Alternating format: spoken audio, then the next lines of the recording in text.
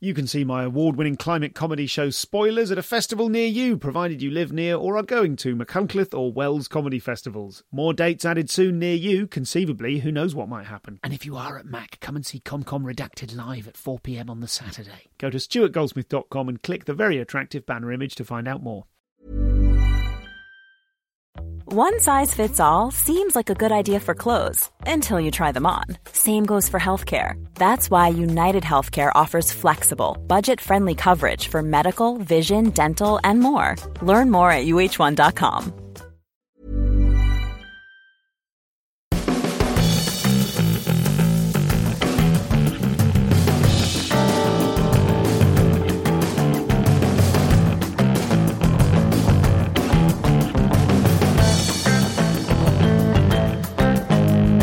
Hello and welcome to the show. I'm Stuart Goldsmith. Today I am talking to Lauren Pattison, but don't worry, I am not staying in this incredibly loud and echoey space during the interview. Apologies, I'm backstage at a show and I'm recording this on the hop because I excitingly went to Berlin last weekend and have also been working. In fact, Berlin has nothing to do with it. I realise now the reason I'm on the hop is I set aside 3 days this week where instead of doing regular admin, I embarked upon a very exciting project that you will know about if you saw me accidentally spoiler the secret of it on LinkedIn. And if not, then it won't be long before I start talking about it on social media and then regretting it. Anyway, that's some background noise there. Let's crack on with this very interesting and insightful interview with Lauren Pattison, who you will know was nominated for the Newcomer many years ago at Edinburgh. Not many years ago, a handful of years ago.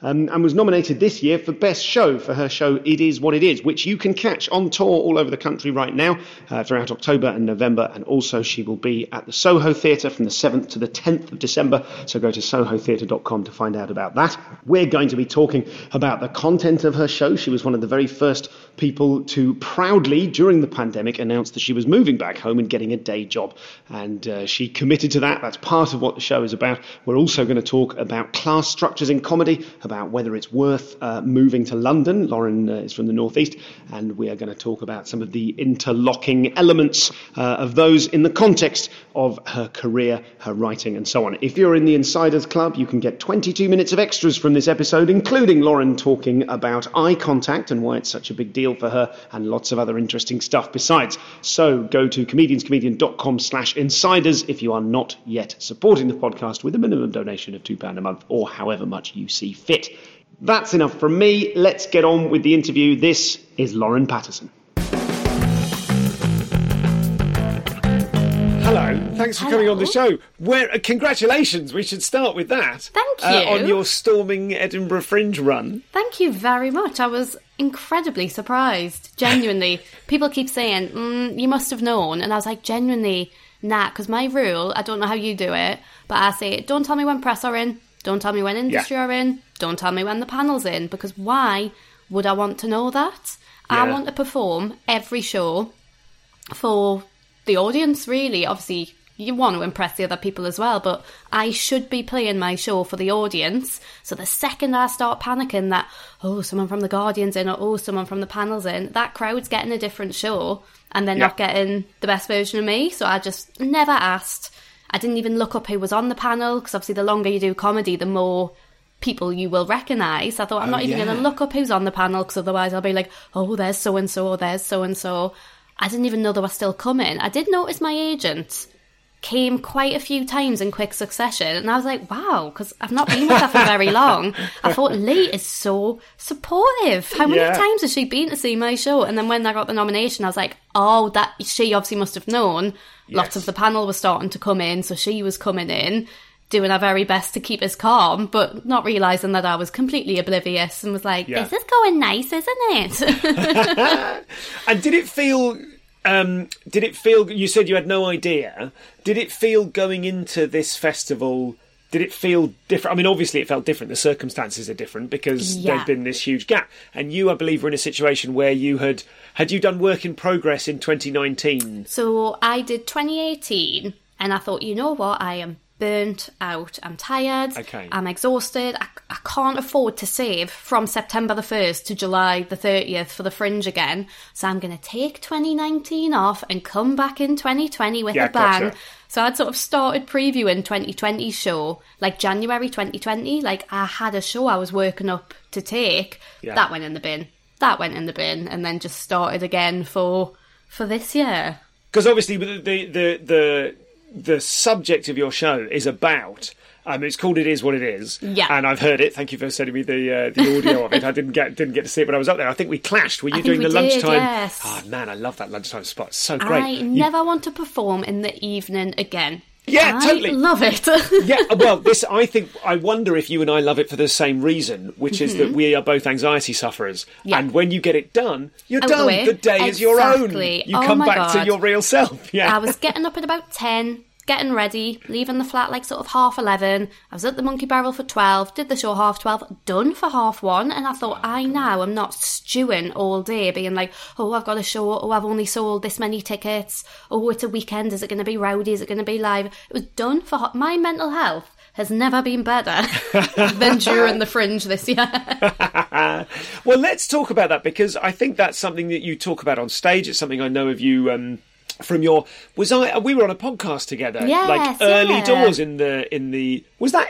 No, because we went to the offices, so it must have been It was the pre-pandemic. very first one we recorded, 2018, I think it was. Yes, with... Is it Around Aaron? then. Technically Aaron, wrong on yes. Twitter. Aaron, yes, Lovely very Aaron.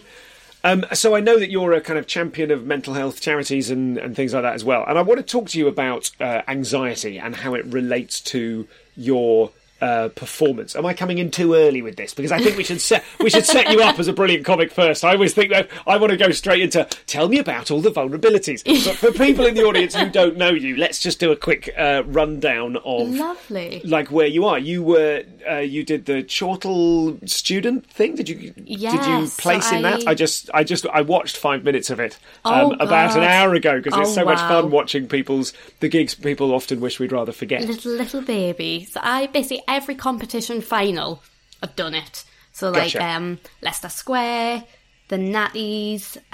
So You Think You're Funny, I didn't get to the final because I very stupidly did the Heat as my very first gig.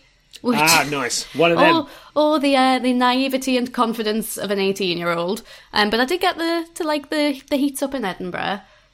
Which are BBC Comedy Award. I got the final of that. Okay. After several attempts, but I was like, you keep going. Funny Women, I got the final, but the only one I ever actually placed in was Funny Women. I was one of the runner-ups. Okay. I don't think I actually placed in... No, I don't think I did, because I did English Comedian of the Year as well. Got the final of that, but I think Funny Women might have been the only one I actually... I was always the bridesmaid and never Yes. Now, I think most people from the outside would go, that's amazing. You managed to make it to the finalist. Knowing comedians as we do, probably you're thinking, oh, for Christ's sake, why can't I ever place in one of these? Or why can't I win one of them? My very last sort of competition final I did, I think, was the Natties, and that was January 2017. And obviously I'd done all the competition finals, and I was coming up to 5 years in comedy, which to me is when you should probably stop doing the new act competitions. Like, most of them, the rule is 5 years, but we both know there's plenty of people who will bend that. Sure. But I thought, no, I've been gigging about 5 years. How am I going to be sort of taken seriously and progress if I'm still doing like new act competitions? I need to move beyond it. So I had kind of all my hopes. I was like, it would be lovely if I could place in it. And I didn't. I was really disheartened. In fact, maybe it was, I can't remember if it was the Natties or Leicester Square. It was one of them. Might have been Leicester Square, January 2017. But then that August was when I got Best Newcomer. Or got the Best Newcomer nomination, and it put a lot of things in perspective for us, because I thought 6 months ago I was stressing about placing in a new act competition when really I should have been focusing on, okay, if I want to progress as an act, stop worrying about competitions, full stop. Stop worrying and find your voice and find your feet. And that's obviously when I realised I was much better at writing an hour than I am at doing 10 minutes. Yeah, right. And it really changed my perspective. I was like, I've put all this pressure on new act competitions where you're judged on 5-7 minutes of your material. And obviously it's good to have a good 5-7 minutes, and clearly I did, or I wouldn't have got to the finals. But I remember beating myself up about not placing in this new act competition, and then 6 months later I get in the nomination, and I was like, really, what matters more? And it's this, because this is what's going to move you forward as an act and get your foot in the door, hopefully. Yes. Yeah, and in the meantime, obviously, you became a full-time pro, and were like, I think of you as a kind of coal-face comedian, in the sense that there are those of us who are just like, you just gig. Exactly. There are some people who seem to exist more in the festival fringe world, and other people who are like, get out there, it's Tuesday, I've got to be gigging. Absolutely, yeah. Like, I cut my teeth on the circuit, and I think that's what made me the comic that I am, because I have to sorry to interrupt, I have to say, saying that you cut your teeth on the circuit is a much less inflected way than me saying a coal-face comedian. That's not what I meant at all. I just picked myself up on that. I am from Newcastle, but like I started when I was 18 doing comedy, and I think if you, as an 18, 19, 20, 21-year-old girl, can survive a weekend comedy club, they're not going easier on you because you're young. They're not going easier on you because you're 20 years less experienced than the headliner. They are looking at you like, I have paid 17 quid to see an evening of comedy. There's 4 comics on, you're one of them, so make me laugh. And I really put the work in early doors. Always did the circuit. Like, I used to spend my student loan on getting the gigs. Yes. I had a day job, so genuinely I worked at Boots, a pub and a restaurant throughout uni. I always had jobs through uni. My jobs funded my studies. They paid my rent and my bills and my booze money, and my student loan I actually used to help us with comedy, to get the megabus, to get like the train, to pay for like an easy hotel in Croydon with no window. But I thought, if I want this, I have to put the work in, and I would watch the sort of headliner and I'd be like, right, I'm nowhere near as good as them, so how do I get better? Keep gigging. And when you're on that, when you were, and we all are on that kind of, you don't stop gigging. I don't think there ever becomes a point where you get better by not gigging. Exactly. Or is there, I mean, I do sometimes wonder whether the circuit can feel like a bit of a trap, because actually for some people you can, and I'm sure this has happened to me along the way, you end up going to the same rooms, kind of repeating, like almost like, it's not like working hard or working smart, but maybe it's a bit like that. Like maybe there is, in terms of not becoming a slave to the circuit. I definitely hit that point as well, especially more when I first started. I was like, a gig is a gig and a paid gig is a paid gig. But definitely for me, post-pandemic, where I'm prioritising earning money a lot more and being like, you know what, like, it is stupid of me at the stage I'm at to go and do a gig where I'm going to profit £15 by the time I've paid for travel. It's going to take up 12 hours of my day by the time I've got a train there, gone back. And it pains us inside as somebody who, for the first 7 years of our career or whatever, I was like, yes, I'll do whatever. I don't care if I only profit at 10, or at least I'm profiting. Now I'm like, oh no, I do have to be a bit savvier because it's more expensive to be alive. And is it really worth all my energy as well as my money at this stage of my career to go do a gig that I'm not either professionally benefiting from or financially benefiting from? And I've never really been one to say no to things. And even I said no to a gig the other day, and the little 18-year-old room was like, what are you doing? You're saying no to a gig. And I was like, yes, but someone else will benefit from that stage time more than me, who's going to spend 12 hours of a day to come away with 30 quid, 40 quid. Like, no. Is there also a parallel to that? I totally agree with you, but is there also a parallel whereby even if the gigs were nearby and well paid, simply gigging and gigging and gigging, like that's absolutely what you've got to do early days. But is there a kind of an artistic benefit to taking a break, to having a rest from it, which sometimes people miss out on if they have that hardcore slog work ethic? And I think it is like that gig culture of like, oh no, but if I don't do it, someone else is going to do it, and this is a very fast-moving industry, and you close your eyes for a second and someone's ahead of you. But I hadn't stopped, I would say, I started in 2012, gigged solidly, until 2017, was like really gigging. Well, 2012 to 2016, I was juggling, gigging, comedy, a job in university. I moved to London, summer of 2016, was relentless with gigging that year. Like, oh my God, I gigged so much. Went full-time in 2017, and then obviously the pandemic hit in 2020. So I don't think I really took the foot off the pedal in those 8 years. And I think, I'm not saying I'm happy about the pandemic. I do say this in my show. I very much wish we hadn't had to have a pandemic, but it forced me to have a break. Mm-hmm. And I do think that did me some good, because I went back to work in a day job. I left London. Like, a lot of things changed for us. But weirdly, I suddenly felt more, one, I was more inspired because I had so much stuff happening in my actual life that I didn't have the time to gig, because obviously I was working in a shop, couldn't gig really because it was illegal, but I had all this stuff happening that I could just write about, and I was like, oh, I'm actually experiencing life again. Weirdly, it's taken me, like, lifting me foot off the comedy pedal to actually get to live not quite normally again. So I felt so inspired, but then also going back to day jobs for 2 years after 3 years being full-time, I was so hungry for it.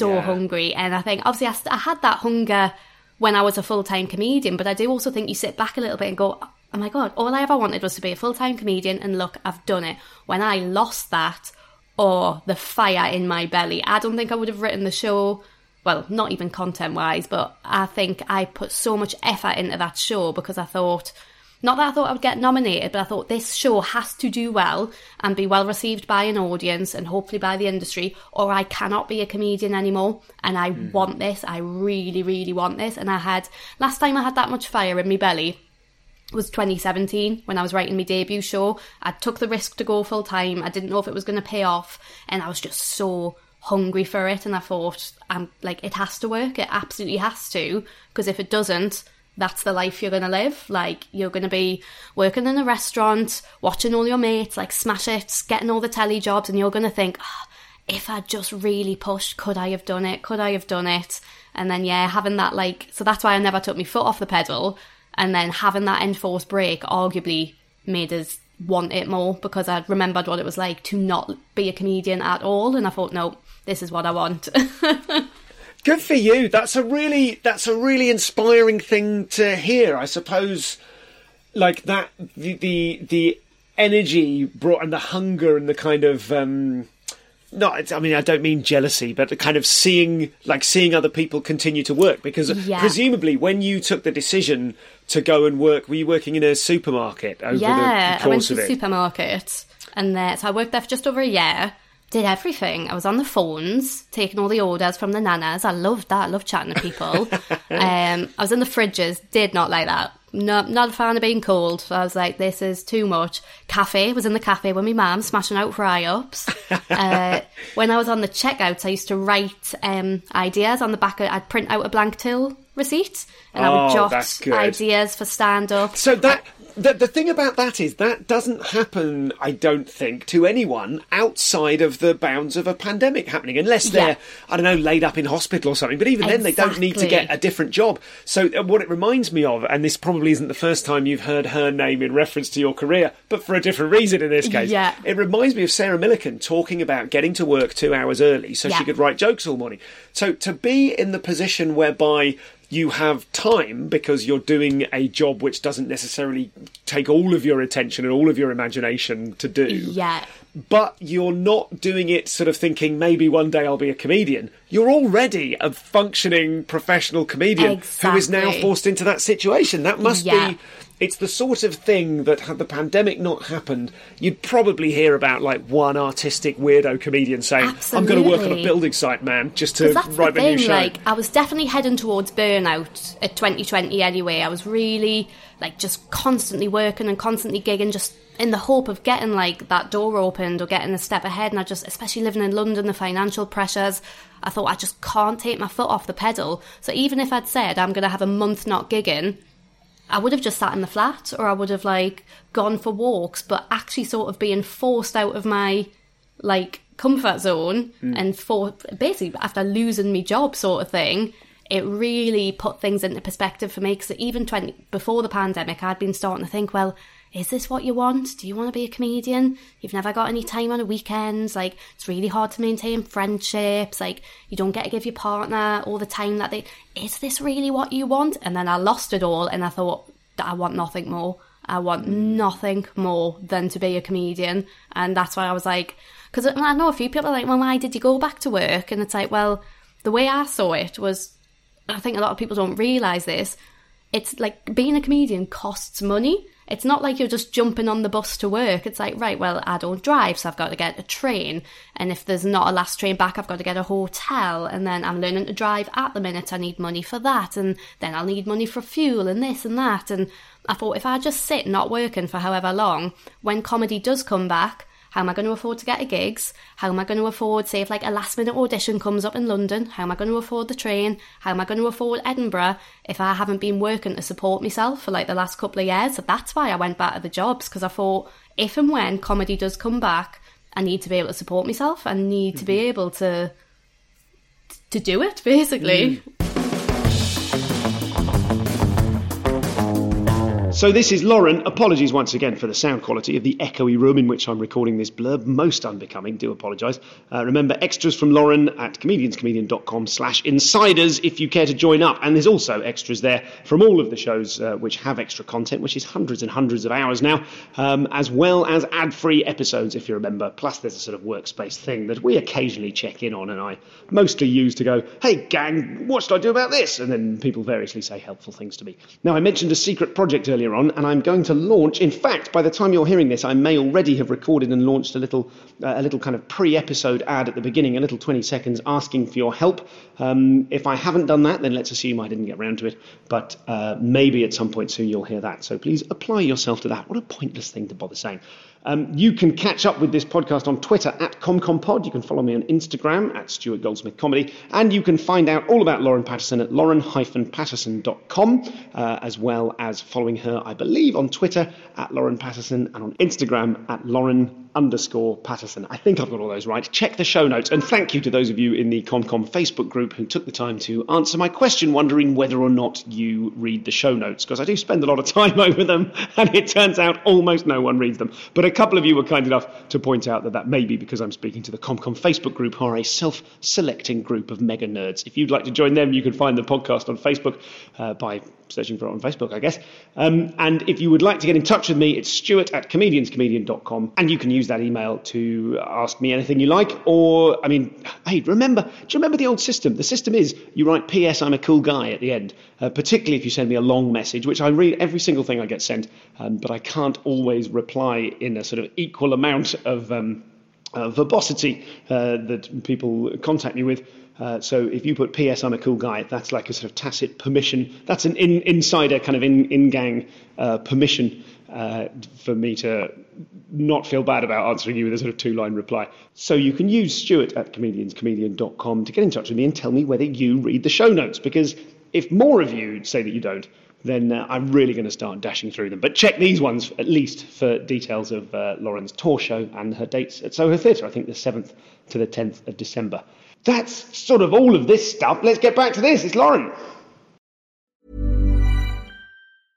A lot can happen in the next 3 years. Like a chatbot may be your new best friend. But what won't change? Needing health insurance. United Healthcare Tri-Term Medical Plans are available for these changing times. Underwritten by Golden Rule Insurance Company, they offer budget-friendly, flexible coverage for people who are in between jobs or missed open enrollment. The plans last nearly 3 years in some states, with access to a nationwide network of doctors and hospitals. So for whatever tomorrow brings, United Healthcare Tri-Term Medical Plans may be for you. Learn more at uh1.com. Many of us have those stubborn pounds that seem impossible to lose, no matter how good we eat or how hard we work out. My solution is PlushCare. PlushCare is a leading telehealth provider with doctors who are there for you day and night to partner with you in your weight loss journey. They can prescribe FDA-approved weight loss medications like Wegovy and Zepbound for those who qualify. Plus, they accept most insurance plans. To get started, visit plushcare.com/weight loss. That's plushcare.com/weight loss.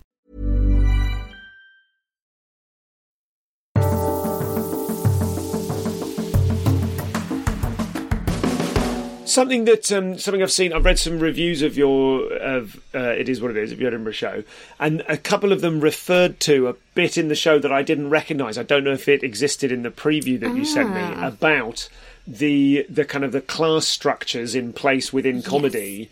Funnily enough, that's definitely evolved more during the Fringe. tell me about that. I thought that may be the case. Yeah. But, so that was to do with how, like, a lot of comics didn't talk about having got other jobs, or like over the pandemic, or they didn't, either they were ashamed of it, or they just didn't do it because they didn't have to do it. Yeah, so this bit sort of definitely evolved more, because I think during the previews I found it hard to word it without it sounding like I was slagging people off, because that's not what I was doing. And I'm sure any comedian who you ask about when they talk about class, there's always this worry that you are going to be accused of being bitter, of jealous, of slagging off other people. We're none of those things. We're just trying to point out the differences that exist. And the fact that you as a working class person dare to talk about it, you're instantly called bitter and jealous, is why more people don't talk about it. It's why I didn't talk about it for ages. But when I was at the Fringe and just with those comedy savvy crowds, I felt like it really came out the way I wanted to, which was the reason I'm so open about having a day job is because I feel like there is this, not just for comedy, I bet this is true with like actors and musicians, the arts in general, there's this weird sense of shame that if you have a day job, you're not a proper comic, that other comedians won't take you as seriously because a hobbyist, you might have you heard that term thrown about? Sure, oh, they're a hobbyist. It's like, they're not a hobbyist. Like, fair enough, there are some people who do stand-up as a hobby, but just because you have a day job to support your stand-up doesn't mean you're a hobbyist, doesn't mean it's a hobby. And I feel like that's why a lot of comedians, artists, keep their day job a secret. Fair enough, some people don't want to talk about their day job on stage. That is fine.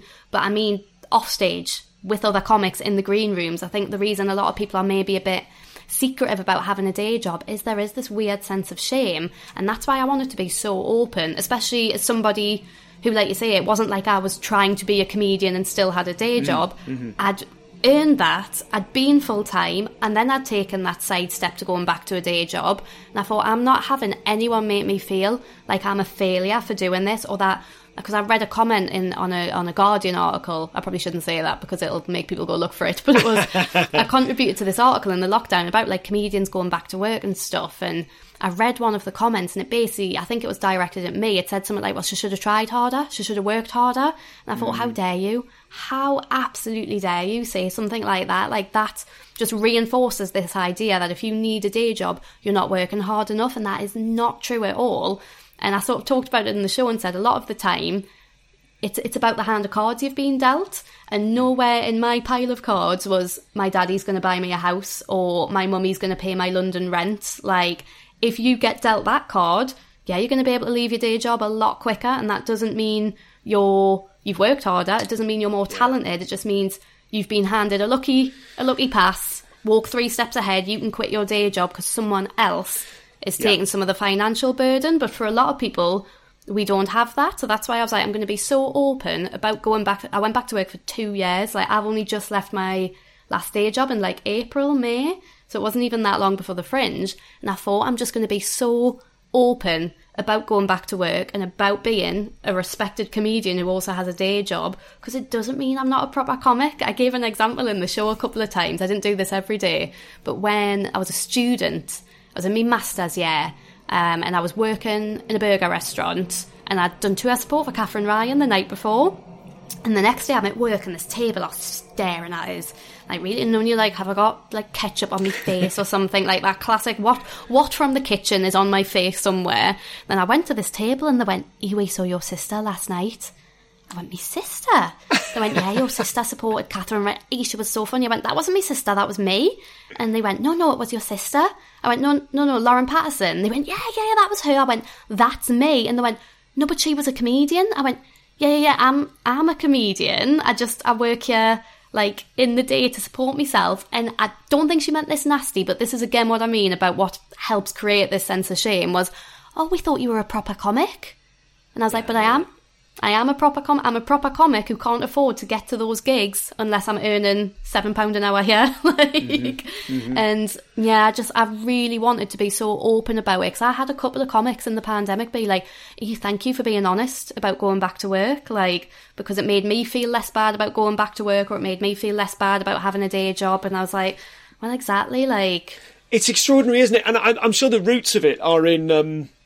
the fact of the progression that certainly exists in the early part of a comedy career, where it's such a goal to become full-time, and you see people who are full-time and you envy them and you go, I want to be like that as well, and then you make it full-time, you're like, that's it. And so it does, you can sort of see how it would feel like like a step backwards, or whether it becomes part of a, it's like a badge of honour. I'm in the full-time club now because I'm good enough. And often there is a relationship between how good you are, in inverted commas, how effective you are at certain elements of your job. Yes, we know people who are funnier than others, perhaps, but are terrible at admin or not easy to get on with, or whatever, and there are people who manage to leverage what they've got in different ways. But as you totally correctly point out, that even that scale, like all scales in a capitalist society, is based in this erroneous idea that there's a meritocracy. Oh, absolutely. That everyone will be, if I'd stayed in Newcastle, I would have probably been able to go full-time quicker because my outgoings were less. So my rent in Newcastle at the time was about £250 a month, and then say my bills, under £400 were my outgoings. If you think, that's really one weekend comedy club. Yeah. And I was doing every weekend, like the club weekends, and then I was picking up gigs through the week. But because I'd moved to London, because there was this whole idea of you have to be in London or the industry won't look at you, suddenly I found my rent being over £500, and then my bills on top of that, and then my tube on top of that. So suddenly my outgoings were double, which means you have to work to support yourself, like, because you're like, well, yeah, I'm doing paid gigs, but I need it topping up, basically. I need like a bit extra coming in. So yeah, I'll do 12 hours a week in a restaurant, 20 hours a week in a restaurant, whatever, to be able to... So the money I was, again, earning in the restaurant, I was putting most of that towards living costs so that my comedy gigs would support the comedy, and then I was making up the shortfall, dipping into whichever pot.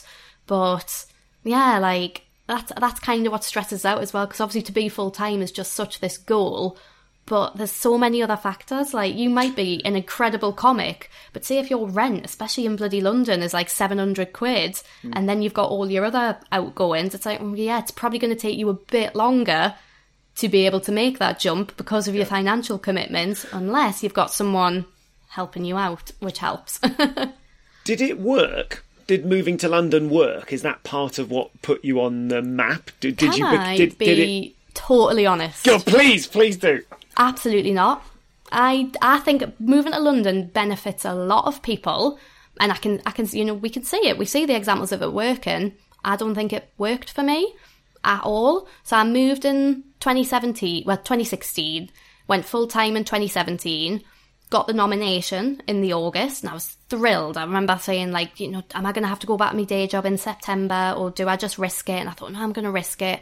I got a lot of international opportunities off the back of that fringe show. So for most of the rest of 2017 and 18, I did the Aussie festivals, I did New Zealand, I did Montreal, I went to India with Soho Theatre. I'd never been further than Spain at that point in my life. And suddenly, because of comedy, all these doors opened. And then I did Live at the Comedy Store and Roast Battle. I did do those quite close together. I did Live at the Comedy Store in about the March. I did a new fringe show in the August, and we filmed Roast Battle in the October. I then didn't get any TV until 2020 in the pandemic. I did that stand-up for BBC thing on BBC Two. So really, obviously, I know this is one of those things that sounds like some comedians would snap your arm off for one bit of telly. So I'm very grateful and lucky for the things I've done. But when I consider how much I gave up and how much I sacrificed to move to London to essentially only get 2 bits of telly in 4 years, I was like, was that for me really worth moving to London? I don't think so. Like, for all the money I spent and things like that. Did it make me a better comic? Yes, it did, because I was so desperate for anybody to notice us, for anybody to give us a shot. Even when I moved down, I did the open mic gigs. I was too good to be doing the open mic gigs, sorry, brag, but I thought I want stage time, and I knew how much I'd sacrificed to move to London. It cost us me relationship. Obviously I was spending everything I had to be there. It cost us a lot of me mental health because I wasn't happy, I was miserable, I was lonely. I thought, if I've given all that up, this has to be worth it, and I will do any gig I can to get better. So I would do like unpaid gigs and stuff, and it definitely did make us a better comic. So for that, I'm grateful. Did make us a better comedian. But when I look at what, you know, if you move to London and within like 6 months you're on every TV show, or a year, definitely worth it. But to me, what did I move for? To try and get those telly opportunities and to get maybe some writing opportunities. Got no writing opportunities and only did, I say only, again, that sounds like, oh, my diamond shoes are too tight. But you know what I mean? Like, yeah.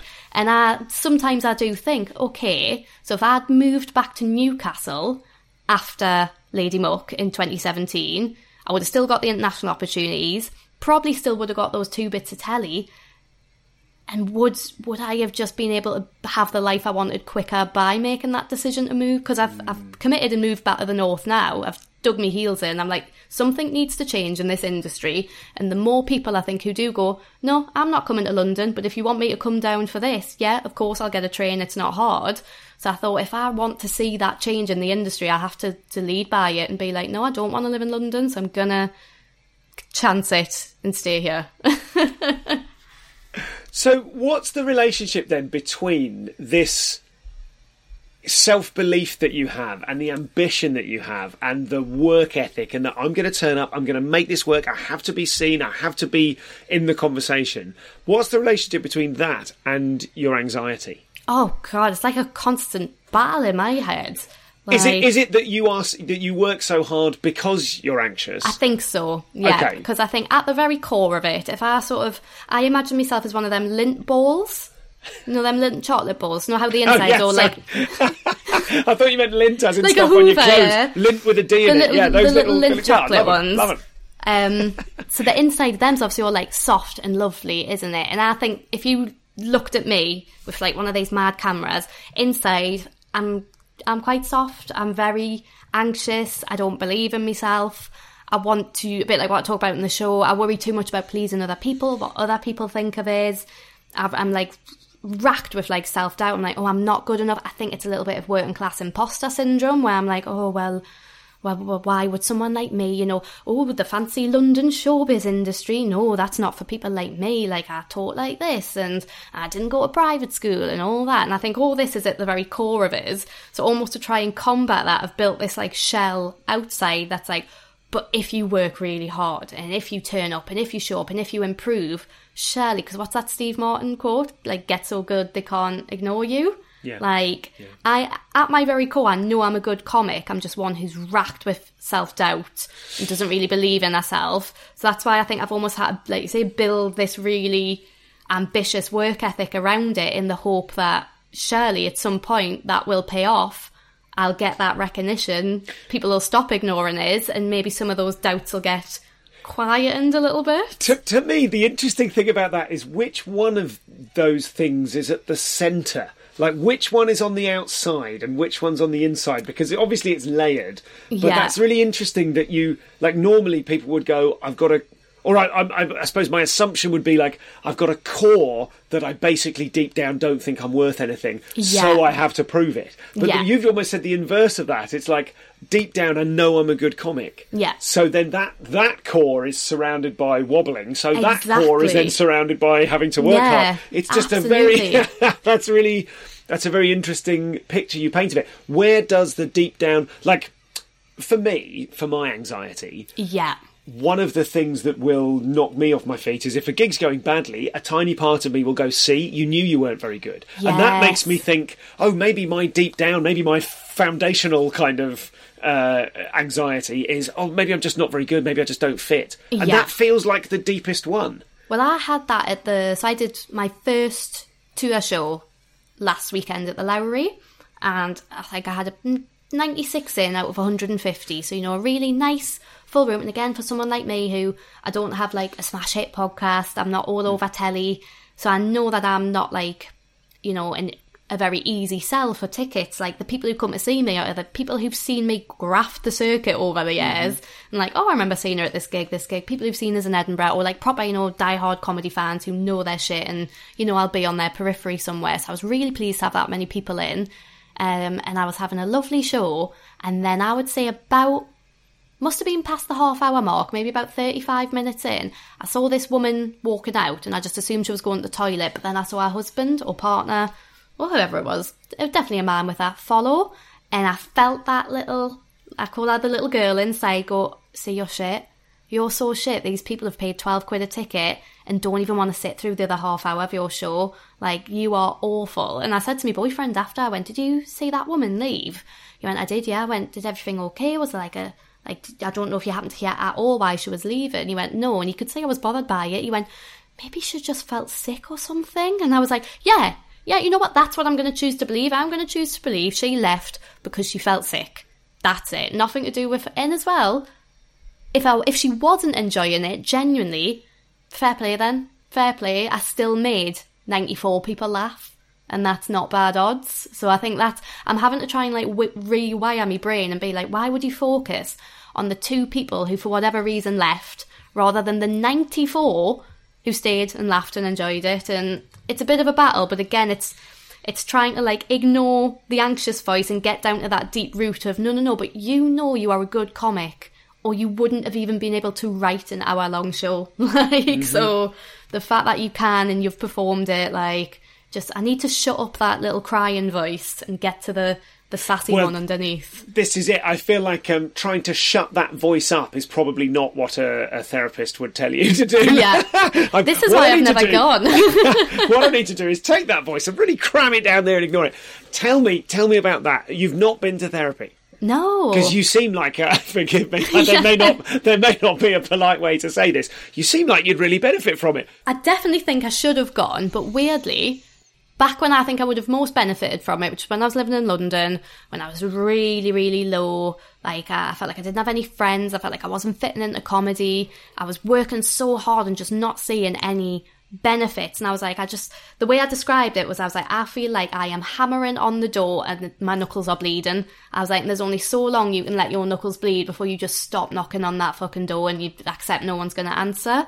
So that would have been probably sort of 2017 till maybe late 2018, about that sort of chunk of time. The reason I never went to any therapy, I didn't have time. I genuinely didn't have time. I was working a day job and then gigging in the evening, and then when I left the day job, that's when I had the fringe success with the newcomer nom, and I came back from there and I was so busy. I remember I did go on the waiting list for therapy, and I was on this waiting list for months, and I got the phone call to say I was at the top of the list the week before I was due to fly to Melbourne. Yeah. And so I couldn't go to the therapy because I went, I'm going to be back in, I think I was going to Melbourne and then going to Sydney and going to New Zealand. So I was going to be gone for say, I'd done Perth and Adelaide. So I still had another 6, 8, 10 weeks of this trip left or whatever. And I said, I'm guessing I can just move my appointment to that time. And she was like, no, you'll have to go back to the bottom of the waiting list. And I thought, I'm not doing that again. I'm not doing that. And I definitely think I probably could have benefited from it, but it just never really fit into my schedule, which is probably very telling in itself. I went on a bit of a journey during that, I have to say, because as soon as I said, maybe you'd benefit from therapy, I'm surprised you've not been. You said I haven't had the time. Yeah. And I had a real kind of check my privilege moment of going, of course, you're working all these jobs. And, I didn't go to therapy until I was when I was a full-time street performer, and really? Full-time is almost no hours. So I was in the privileged position of being able to go, I'm going to take some money out of my hat and spend it on a therapist right away and try and get it and kind of begin that, as it turned out, lifelong journey. And then it turned out what you meant, although all of that is valid and that is a privileged position to be able to afford therapy. Then I realised what you meant was I was busy flying to Australia to do my comedy career. So that is another entirely reasonable reason to be too busy for it. But I probably, I definitely should have had it at some point, but I went from just being too busy with life to then the comedy was quite literally taken off on a plane to Australia. Sure. And I thought, I'm not losing these opportunities. And that's when I sort of had a brain flip moment in my head, and this was around the time I was doing that podcast with Aaron. I was like, okay, so if you're not going to go to therapy, you have to promise, Lauren, you're going to do some work on yourself. You're going to start to listen to yourself and your brain. You're going to recognise when things are spiralling out of control, rather than let things spiral out of control. You're going to recognise that and you're going to stop it. You're going to start putting yourself a little bit higher up the list of priorities. And I'd say that's what I've done since about 2018, 2019, is really... When I worked at Morrison's, I took a week off with stress at one point on the sick. I could feel I was getting so overwhelmed. I felt a bit teary all the time. And you just feel constantly on the edge of a breakdown, which, looking back, I'd broke up with my long-term partner. I'd moved back from London to Newcastle. I was back... This is kind of what my show is about. I'd moved back, obviously, into my childhood home, so I felt like I'd lost all my independence, because for the first time in my life, well, in my adult life, I was living back at home, so I felt like a burden. I felt like this, I felt like that. I was convincing everybody that I was, fine, because I'd gone back to work, held my head high, and everyone was like, oh, she's a grafter, like, good on you, Lauren, this, that and the other. But it got to the point where, which I think probably we all felt, maybe sort of Christmas 2020, early 2021, when I just thought, when the fuck is this going to end? When does this... I feel like I'm trapped in this never-ending cycle of uncertainty, and I've lost everything that made us who I was, and I don't know how to get it back. And I thought, you know what? Take a week off work. And I remember feeling awful getting this sick note, and I just had a week off. And I thought, if I hadn't had that week off, I would have had a breakdown in about a month's time. Definitely. And the second I took that week off, I thought, this is progress, Lauren, because you're recognising you're too stressed, you're not feeling yourself, and if you don't do something, it's going to be worse for you in a month's time. This is really... It's really interesting to me to hear that you were able to kind of talk yourself... You were able to give yourselves those kind of therapeutic interventions that a therapist might do. Yeah. Is part of that, do you think, through doing the podcast with Aaron and talking about... Yeah, I do so much work. So I hate running. I can't even run for a bus. But I ran the Great North Run last weekend for Calm. And I did it for the first ever time last year for Calm. And this is now why I have really committed to doing this money for Calm. Because without them even realising, they gave me that opportunity to co-host that podcast. And that then, by proxy, gave me all these tools to look after myself.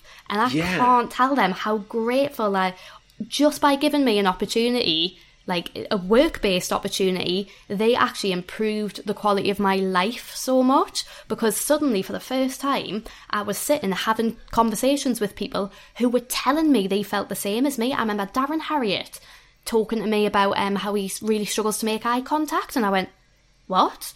And he was like, yeah, like even on stage I really struggle to make eye contact. And I went, and I'd never joined the dots in my head that was an anxious thing. I just thought I was bad at making eye contact. And the more I spoke to people, we did 2 series, about like 40 episodes or whatever, it just absolutely did wonders for us and made us realise I wasn't so alone, and that my feelings were valid and normal, gave us sort of just the tools to like deal with myself a bit better and manage myself and manage my expectations. And that's now why I'll run as many half marathons as they want, because they have honestly done me the work, like completely inadvertently. They were just given us an opportunity to co-host a podcast, but without realising, it's absolutely genuinely changed my life. Genuinely. And you got paid to do it, and it turns out podcasting is really good from that perspective. Exactly. As someone who's been having a lot of conversations about mental health over the last 10 years, really helped sort me out. It does. This is a tangent, because I'm just interested in running, because I saw on Facebook that you were doing this half marathon. I'm doing my first 10k in about 2 weeks. And I'm pretty excited about it, because I'm someone that, like, you said, I hate running. Where I'm coming from is I've historically always hated running, and I'm sort of almost on the verge of having to accept that I quite like it. Really? It's just that there are years worth of absolutely hating it to try and climb over, and I feel like I'm betraying my younger self if I accept that actually I seem to quite enjoy it and it's good for my brain. That's good. I just get bored. Do you still hate it? Did you hate every minute of the half? Well, the first 4 miles, for anyone who doesn't know, the Great North Run, it starts on the Central Motorway in Newcastle, and you run to South Shields. Okay. You run to the coast. It's 13.1 miles. And you run through like Gateshead, which is where I live now. So at sort of about mile 3ish, I was running past my house and I was running past Tesco and I was like, I'll be there later, see ya. Got to like mile 4 and that's sort of you coming out of Gateshead. I'd say by about mile 5, I was like, why the fuck am I running to South Shields? What? I will never have any need in my life to... There is a metro from where I live to South Shields and it takes 20 minutes, and then I'm having this like proper argument in my head and I was like, why would you even run to the beach? What need have you ever got to run to the beach? I'm never running to the beach again in my life. And I was having this whole bicker with myself the whole way around, but obviously I was doing it for charity, so I kept telling myself that as well. I was like, you're doing it because people are paying you to do it, you're helping people, this is a really good thing. Mile 9, 10 and 11 were predominantly uphill. I saw Chris and Rosie Ramsey though in South Shields. They were waving people on. That made us feel nice. And then I got to the top of this hill, so this is approaching mile 12, and I could see the sea, and that last mile was the most enjoyable mile because I thought, you've done it. This is why you've done it, like this sense of achievement. And I did. The second I crossed the finish line, I was like, I will do it again next year. I know I will. Like... Yeah, the like recognizing that you're a storyteller. I think that's quite interesting, particularly when you are coming at that not as like if someone sets out to be a storyteller, maybe the jokes aren't as good. But if you're coming at it from like dense gag rate and going, actually, I enjoy. You know how to write a good joke. There's some you've got some lovely, like not just jokes, not just kind of big payoffs, but you've got lovely little asides. I wrote one down. What was it? Hang on. I don't think it was from this show, but it's Get You a Girl Who Can Do Both, referring to your northern accent and your retail job. Like that's like that's such a lovely little kind of it's it's a punchline, but it's kind of a turn of phrase driven punchline. Yeah, I put that back in me show this. I think I tried it in a few different ways, and then in this year's show I had the joke about etymology. Yeah. But then also one day someone brought us one of the Greggs t-shirts, the Primark Greggs t-shirt, and I was like, this is the perfect storm of what it is to be me. Like the whole show was obviously kind of about stereotypes and being portrayed as a stereotype, but how also sometimes those stereotypes are fucking true, and like leaning into both of those. And after I did the joke about etymology, I was like, if there is any industry in, yes, that was a working class girl doing a joke about etymology, you're very welcome. And then I said, but do I also have one of the Primark t-shirts with Greggs emblazoned across it? Yes, I do. Get you a girl who can do both. I can make smart jokes about etymology, but I still love a pasty. Like, that is absolutely fine. Here's another thing that someone said in a review. While this is a very polished and slick hour of comedy, Lauren Pattison very much gives you the feeling that you're just sitting down for a chat with a pal. That's which I think is what you're going for. Good. Yeah. Like what you were saying about the little asides and stuff as well. I do very much try and do that. So I never script my show. Okay. Like, never. I know the order, but I like to sort of leave it with a little bit of room to play. So the material will always be the same, that core of the material, but every now and then I might chuck in an extra little... So like I said before, I didn't do it every night, but sometimes I would tell the story about the person mistaking us for Catherine Ryan's to her support, being like, oh, I thought you were a proper comic. I did that a couple of times, but not every night. Little asides and stuff, because I want it to come across like a kind of what that review said. I want it to be a polished stand-up show, but that people feel they've got something slightly unique coming. Like, it won't quite be the same every day. Maybe they'll get a slightly different aside. I want it to have that like chatty, friendly vibe while being underneath that a very structured show, which is quite a oxymoron, but... And what sorts of things do you struggle with in your comedy? Like, we know your kind of your strong points, your skill set and all the rest of it. What are the things that you would like to be better at? Either techniques or styles or anything like that? Weirdly, the social media side. I'm very good at Twitter. I think I've nailed Twitter. I know my voice on there. I know how to craft like either a funny little joke or how to turn a little anecdote in me day about something quite witty. But I think the stand-up landscape is shifting a lot, and now it's all about Reels and TikTok and like putting out content. And I am, because of the anxiety, really, really bad at that. Like, I can't think of anything worse than having to put a minute clip of me doing stand-up as a reel or on TikTok. I've got a TikTok account, but I've generally never posted to it, because I think, especially as a woman in comedy, And there might be people who disagree with this, but I do staunchly believe as a woman in comedy, you are automatically more likely to be abused on the internet than if I was a man posting a clip of comedy. Like, I think people are more likely to watch the clip of that man and be like, oh, it's a bloke doing stand-up, let's watch it. Whereas I think if they see a clip of a woman, there's still, across a lot of people, that attitude of, bet she's not going to be funny. So they're automatically watching it, thinking you're not going to be funny. I've never, like, there's very few videos of me doing stand-up online because I don't post them and I don't have a lot of telly appearances. It's not like there'd be a load out there anyway. But my boyfriend once said he'd read some comments on either YouTube or wherever, and he went, it's almost like these people have hate watched it. And I went, I think there is that corner of the internet who do. They'll see like a video of a woman doing anything, let alone bloody stand-up where she's got opinions, and they'll just latch onto it. And I think as someone who's very anxious and who does get really like sometimes a bit too fixated on worrying what other people think, and I think that is inevitably going to hold me back in my career if I can't move with the times and start adapting to this whole TikTok, like Instagram culture, like. And that is what I know it might not be necessarily if you were thinking more technique-wise, but I do think that could see me getting left behind. I've got one audience question, which we'll do quick fire. Lovely. You can just answer this quickly. This is from Lucas. Given that you worked with your mum over the lockdowns, will she now start a stand-up career and join you on stage? Oh, I mean, I'd like to think she wouldn't join me on stage because she'd probably outshine us. She's one of these people who's very, like, doesn't realise how funny she is. I would suggest to her to stick to the supermarket career, not out of any meanness, but because, from experience, it's a steady income. But what I will say is if any production company want to give me and my mum a travel show, I'll take it. We'll go to all the world's supermarkets. We'll try all the cheeses. Incredible. And very finally, are you happy? Right now, I am. Yes.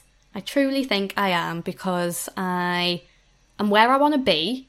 Not necessarily in my career, but in my personal life. I'm back in the Northeast, which I always thought was something I had to get away from.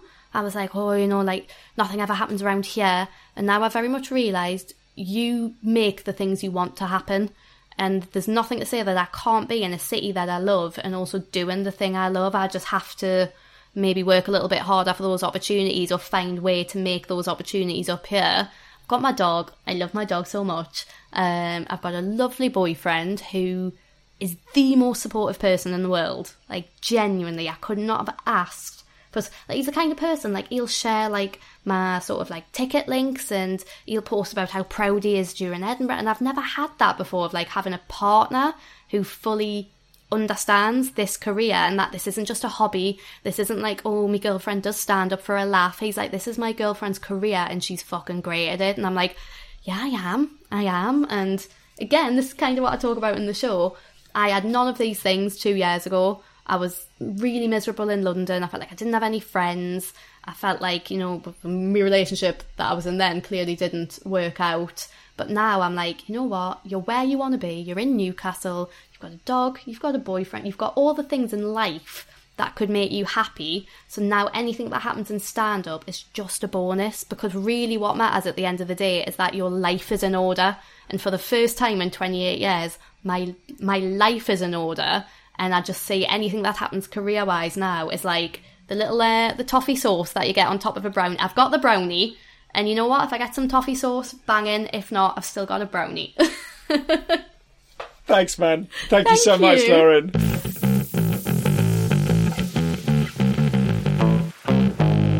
So that was Lauren Pattison. Thank you so much to Lauren for being on the show. Thanks to you for listening. Thanks to Nathan Wood for editing, uploading and otherwise producing the show. Thank you to our logger Moz. Rob Smoughton did the music. Asher Trelevin did the title many years ago.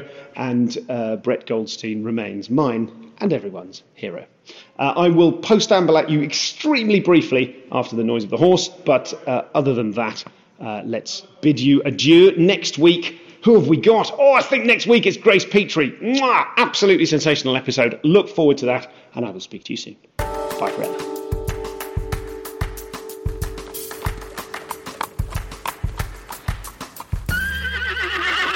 Hello, I don't know. I mean, I've promised you a post-amble now, but I almost certainly shouldn't do one. The sound quality here, I'm sure, is absolutely terrible. I'm still recording. Oh my God, look at this. I'm doing this on my phone. This is so unprofessional. And by so unprofessional, I mean this is Comedian Podcast blurbs circa 2015, where for a period of about 3 years I did all of them on my phone. I'm so sorry. I hope this is picking up okay. I haven't even prepped anything to talk to you about. The exciting secret project is exciting, but I really didn't intend to publicly commit to it, and I accidentally did. I mean, genuinely accidentally, and then I thought, oh Christ, that's the secret project. And the more I talk about it now, the worse it's going to get. So forget I said anything. But it is quite fun to think there might be a secret project in the works, right? Shut up, doesn't matter.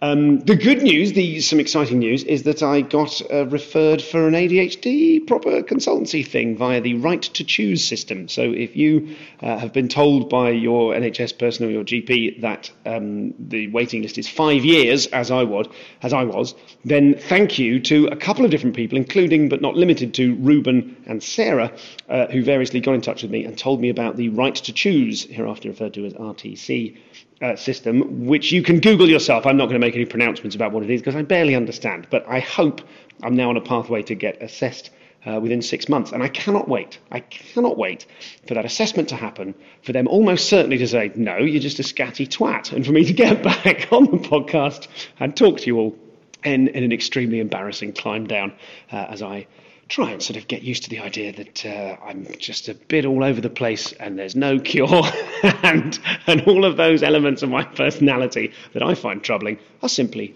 troubling elements of my personality. So we can all look forward to that. Oh, and that's another thing. I've been looking at the archive, which ComCom fan, sometime logger, general pod mother, and brilliant podcast producer, and also digital asset management person, Emily Crosby, kindly assembled for me. And it's just enormous. There's so much stuff. Every time I look at the back, it's probably why I never got round to it in the first place, because it's just a terrifying volume of stuff. And trying to skate through it and kind of... In my mind, it's a sort of gyroscopic chair with 20 screens around me and I can just access the stuff. But it honestly makes me feel like being, Batman or Barbara Gordon or anyone on the Mission Impossible team. Just the sheer, or what's his name, Ben Whishaw as Q in your Bonds. Just the sheer volume of stuff. How can any of it get anywhere? You never see. Here's a bit of observational something. You never see people in thriller movies. I can't be bothered to finish this thought. Hey, that'll do. There's a bit of sticky tape on the wall there. As I said, probably all just in my head. So that will do. I'm sorry, this is rambling. I've had a coffee like 4 or 5 minutes ago, and it's I've learned my lesson, and I won't do this again. But this is all the time I've got. I'm sorry for the lateness. I hope one day I'm able to explain to you why it was late to your satisfaction. And then, of course, as I say that, I remember that you don't... I don't know. It's not that you don't deserve my explanation. It's that I don't have to give you one. For I'm just this guy on a podcast, wandering around. And, yeah. Christ. We can't do that, Nathan, can we? We're going to have to. I've got no more time. Bye.